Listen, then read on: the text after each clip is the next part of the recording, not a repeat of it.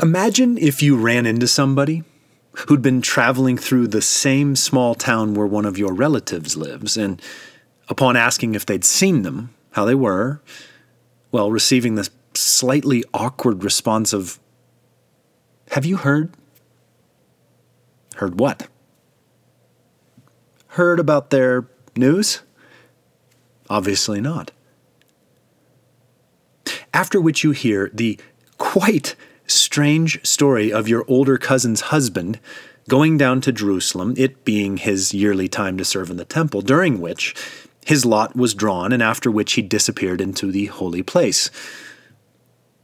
Disappeared being the operative word. He just didn't come out. Finally, when he did, and here's the beginning of the strangeness of the story, he was entirely mute and looked like he'd seen a ghost or an apparition or an angel, perhaps. His wide-eyed gesturing seemed to indicate the latter. After which he'd eventually gone home to the hill country, after which, and here finally is the big news, your cousin Elizabeth, for the first time in her long life, is going to have a baby. The friend who's been telling you this walks off. You walk home pondering. Arriving home, there is nobody there. The lamps are trimmed for the evening meal. You assume your mother and father have gone out upon some errand. You take up a broom and begin sweeping the dusty floor. You can hear the townspeople returning to their homes after their work days. There's a peacefulness to the dusk light outside your windows. And you're in that place where your motion doing the sweeping and the movement of your thoughts, thinking of that story of your cousin, puts you into one of those mental spaces where everything in the world feels miles away. The whisking sound of the broom against the floor, the picture in your mind of Zachariah and Elizabeth's joyful new life. Have you feeling a lovely feeling of calm, content, peaceful happiness? In fact, you are just beginning to think of telling the story to your fiancé, Joseph, thinking of how he will be delighted alongside you at this wondrous news, when you know not how, you realize there is someone else in the room. Something about the atmosphere has shifted. A refraction of the light from the lamps seems to have occurred. You catch your breath and turn around slowly. Standing opposite you is a large man, dressed entirely in brilliant white, and it appears he has been watching you for some time, smiling to himself. You are both terribly frightened and yet utterly fascinated. He looks into your eyes for another moment or two in this awful silence. Then, "Greetings, Mary, you who are highly favored. The Lord our God is with you." You stand there, looking over at him in dumbstruck silence. Who is this stranger? How did he get in? How does he know your name? He senses your fear. "Do not be afraid," he says, with just an edge of softness now. "For you are dearly beloved by God, and you are going to be the mother of his son. A son you shall call Jesus. He will be great, this Son of God. He will rule on the throne of your ancestor David, and his reign shall never end." You lean the broom against the wall and sit down. The stranger continues to stand there and watch you. You are thinking now again of Joseph. "But how can this be?" you ask. "For I'm not even a married woman." Again the man smiles, but broadly. "You will be overshadowed by the Holy Spirit. and the baby will be born of you, and therefore, he will be called the Holy Son of God. I'm sure you have heard of the story of your cousin. Think of her, and then think of God's power to fulfill all his promises. At these words, a courage wells up within you. You stand back to your feet and face the man. I belong to the Lord, body and soul, you say. May the word of God be fulfilled. At this, the stranger disappears.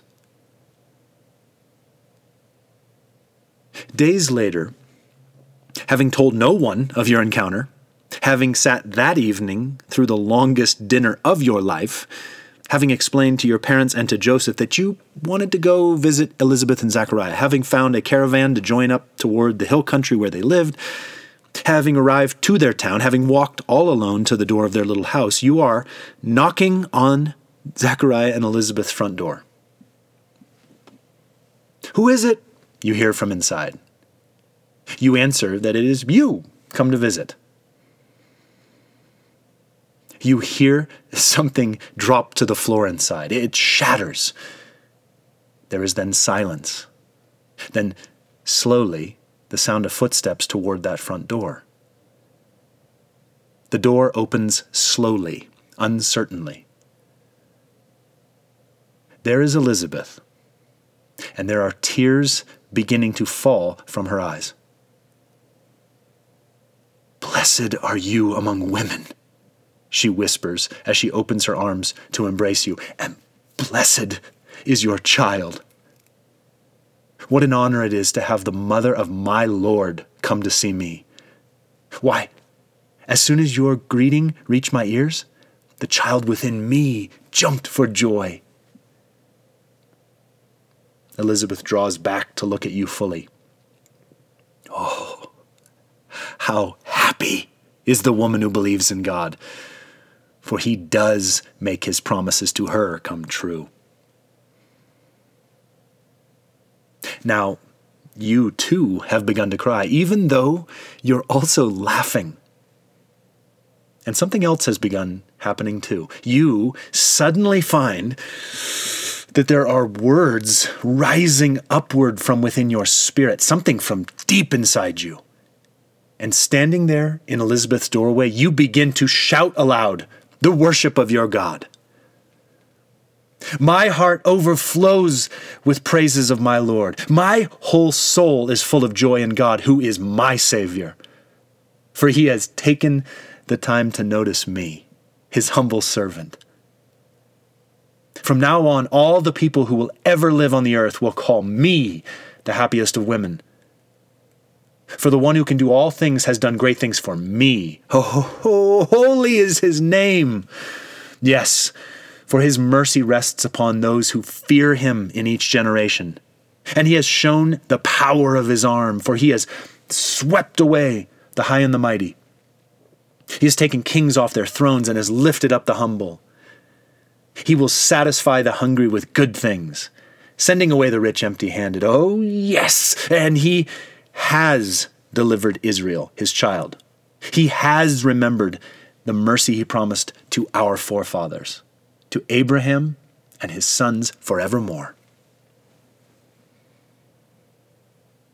My friend, as you hear me describe all of this, I wish we were sitting together because I'd be wondering what you're hearing.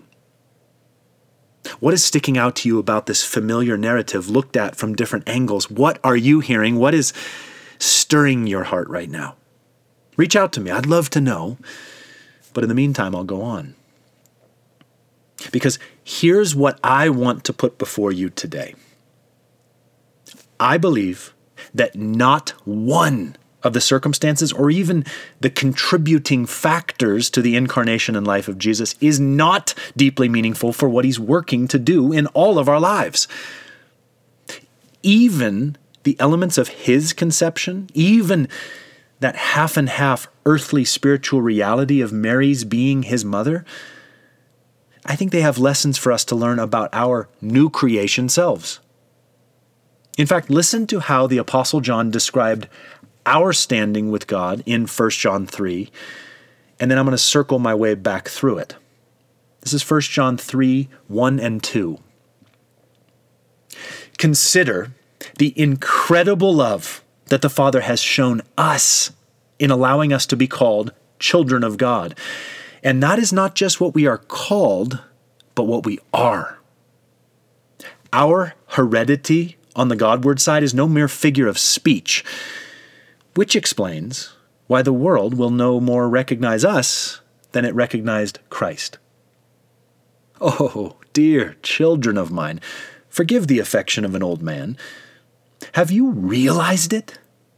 Here and now we are God's children. We don't know what we shall become in the future. We only know that if reality were to break through, we should reflect His likeness, for we should see Him as He really is. Again, that was 1 John 3, verses 1 and 2, and that was in the Phillips translation. And now, I just want to walk quickly back through it with just a couple of extra thoughts. So from the beginning, consider the incredible love that the Father has shown us in allowing us to be called children of God. And friends, rather than me trying to whip up your emotion around this concept or to put it into clearer spiritual language so that you can sort of theologize it, let's simply consider, in the presence of the Son of God to come, what it means to become children of God, who are essentially younger brothers and sisters to Him, the Son of God. If He is the pattern, what is the pattern? Well, what was Mary told of Him? That His very identity would be the freedom of salvation. After all, His name is the Lord Saves. That He would be glorified unto greatness, and that, again, He would be a Son of God Himself. So He will be of royal blood. He will be immortal. He will be born of the Holy Spirit. He will be Himself holy, and He is the proof of all the promises of God. So now listen to John go on. And that is not just what we are called, but what we are. Our heredity on the Godward side is no mere figure of speech. So, if it is no mere figure of speech, then it is merely to be understood and believed and lived. Which means what? Well, that we are to understand, live, and believe the following facts about our sonship, our daughtership alongside Jesus. Friends, that we are free in His salvation and freed to free, that we are great and glorious in His sight, and that again, we are actually sons and daughters of God. We are heavenly royalty. We are immortal. We have been born again of the Spirit. We are now already holy, and we are proofs of the promises of God. Friends, again, this is who we are now. I'll go on. This explains why the world will no more recognize us than it recognized Christ. And I have to tell you, just this week I was doing a reading of the final chapter of C.S. Lewis's Mere Christianity, and I want you to listen to how he describes these children of God who have come into their own. This is so rich. Again, from the last chapter, which I think is chapter 11 of book 4 of Mere Christianity. Just listen. Lewis describes them. Every now and then, one meets them. Their very voices and faces are different from ours. Stronger, quieter, happier, more radiant. They begin where most of us leave off. They are, I say, recognizable, but you must know what to look for. They will not be very like the idea of religious people, which you have formed from your general reading. They do not draw attention to themselves. You tend to think that you are being kind to them when they are really being kind to you. They love you more than other men do, but they need you less. They will usually seem to have a lot of time. You will wonder where it comes from. When you have recognized one of them, you will recognize the next one much more easily. And I strongly suspect that they recognize one another immediately and infallibly across every barrier of color, sex, class, age, and even of creeds. In that way, to become holy is rather like joining a secret society. To put it at the very lowest, it must be great fun. I'll keep reading. Oh, dear children of mine, forgive the affection of an old man. Have you realized it? Here and now, we are God's children. We don't know what we shall become in the future. We only know that if reality were to break through, we should reflect His likeness, for we should see Him as He really is. I'll give you two things on this last section and then close. The first, the verb tensing in the Greek here is just powerful. In fact, here's a direct translation with a couple of verb explanations so you can see what I mean. Listen. Beloved, we are now, present tense, children of God. Meaning, again, that's a fact right now. What we will be, future tense, has not yet been revealed. And that's in the aorist passive, which the meaning of is, well, this revelation has duration. It's ongoing.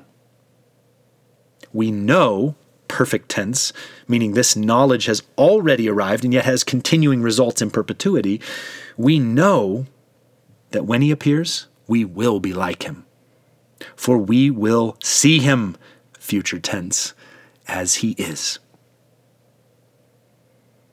And then, secondly, and in the spirit of Lewis's comment that all of this is meant to be great fun, well, I want you to do something for me. Wherever you're sitting right now, would you actually put your hand on your heart? And this is, remember, just where He is actively living by His Spirit right now. And would you let me pronounce those words back to you like an anthem of belief? Would you listen right now as I close with fresh ears to 1 John 3's opening and frankly take it to heart for me? All right, listen. Consider the incredible love that the Father has shown to you in allowing you to be called a child of God. And that is not just what you are called, but what you are. Your heredity on the Godward side is no mere figure of speech, which explains why the world will no more recognize you than it recognized Him. Oh, my dear friends, forgive the affection of a middle-aged man. Have you realized it? Here and now, you are God's son or God's daughter. You don't know what you shall become in the future. You only know that if reality were to break through, you will reflect His likeness, for you shall see Him as He really is. Thanks so much for listening.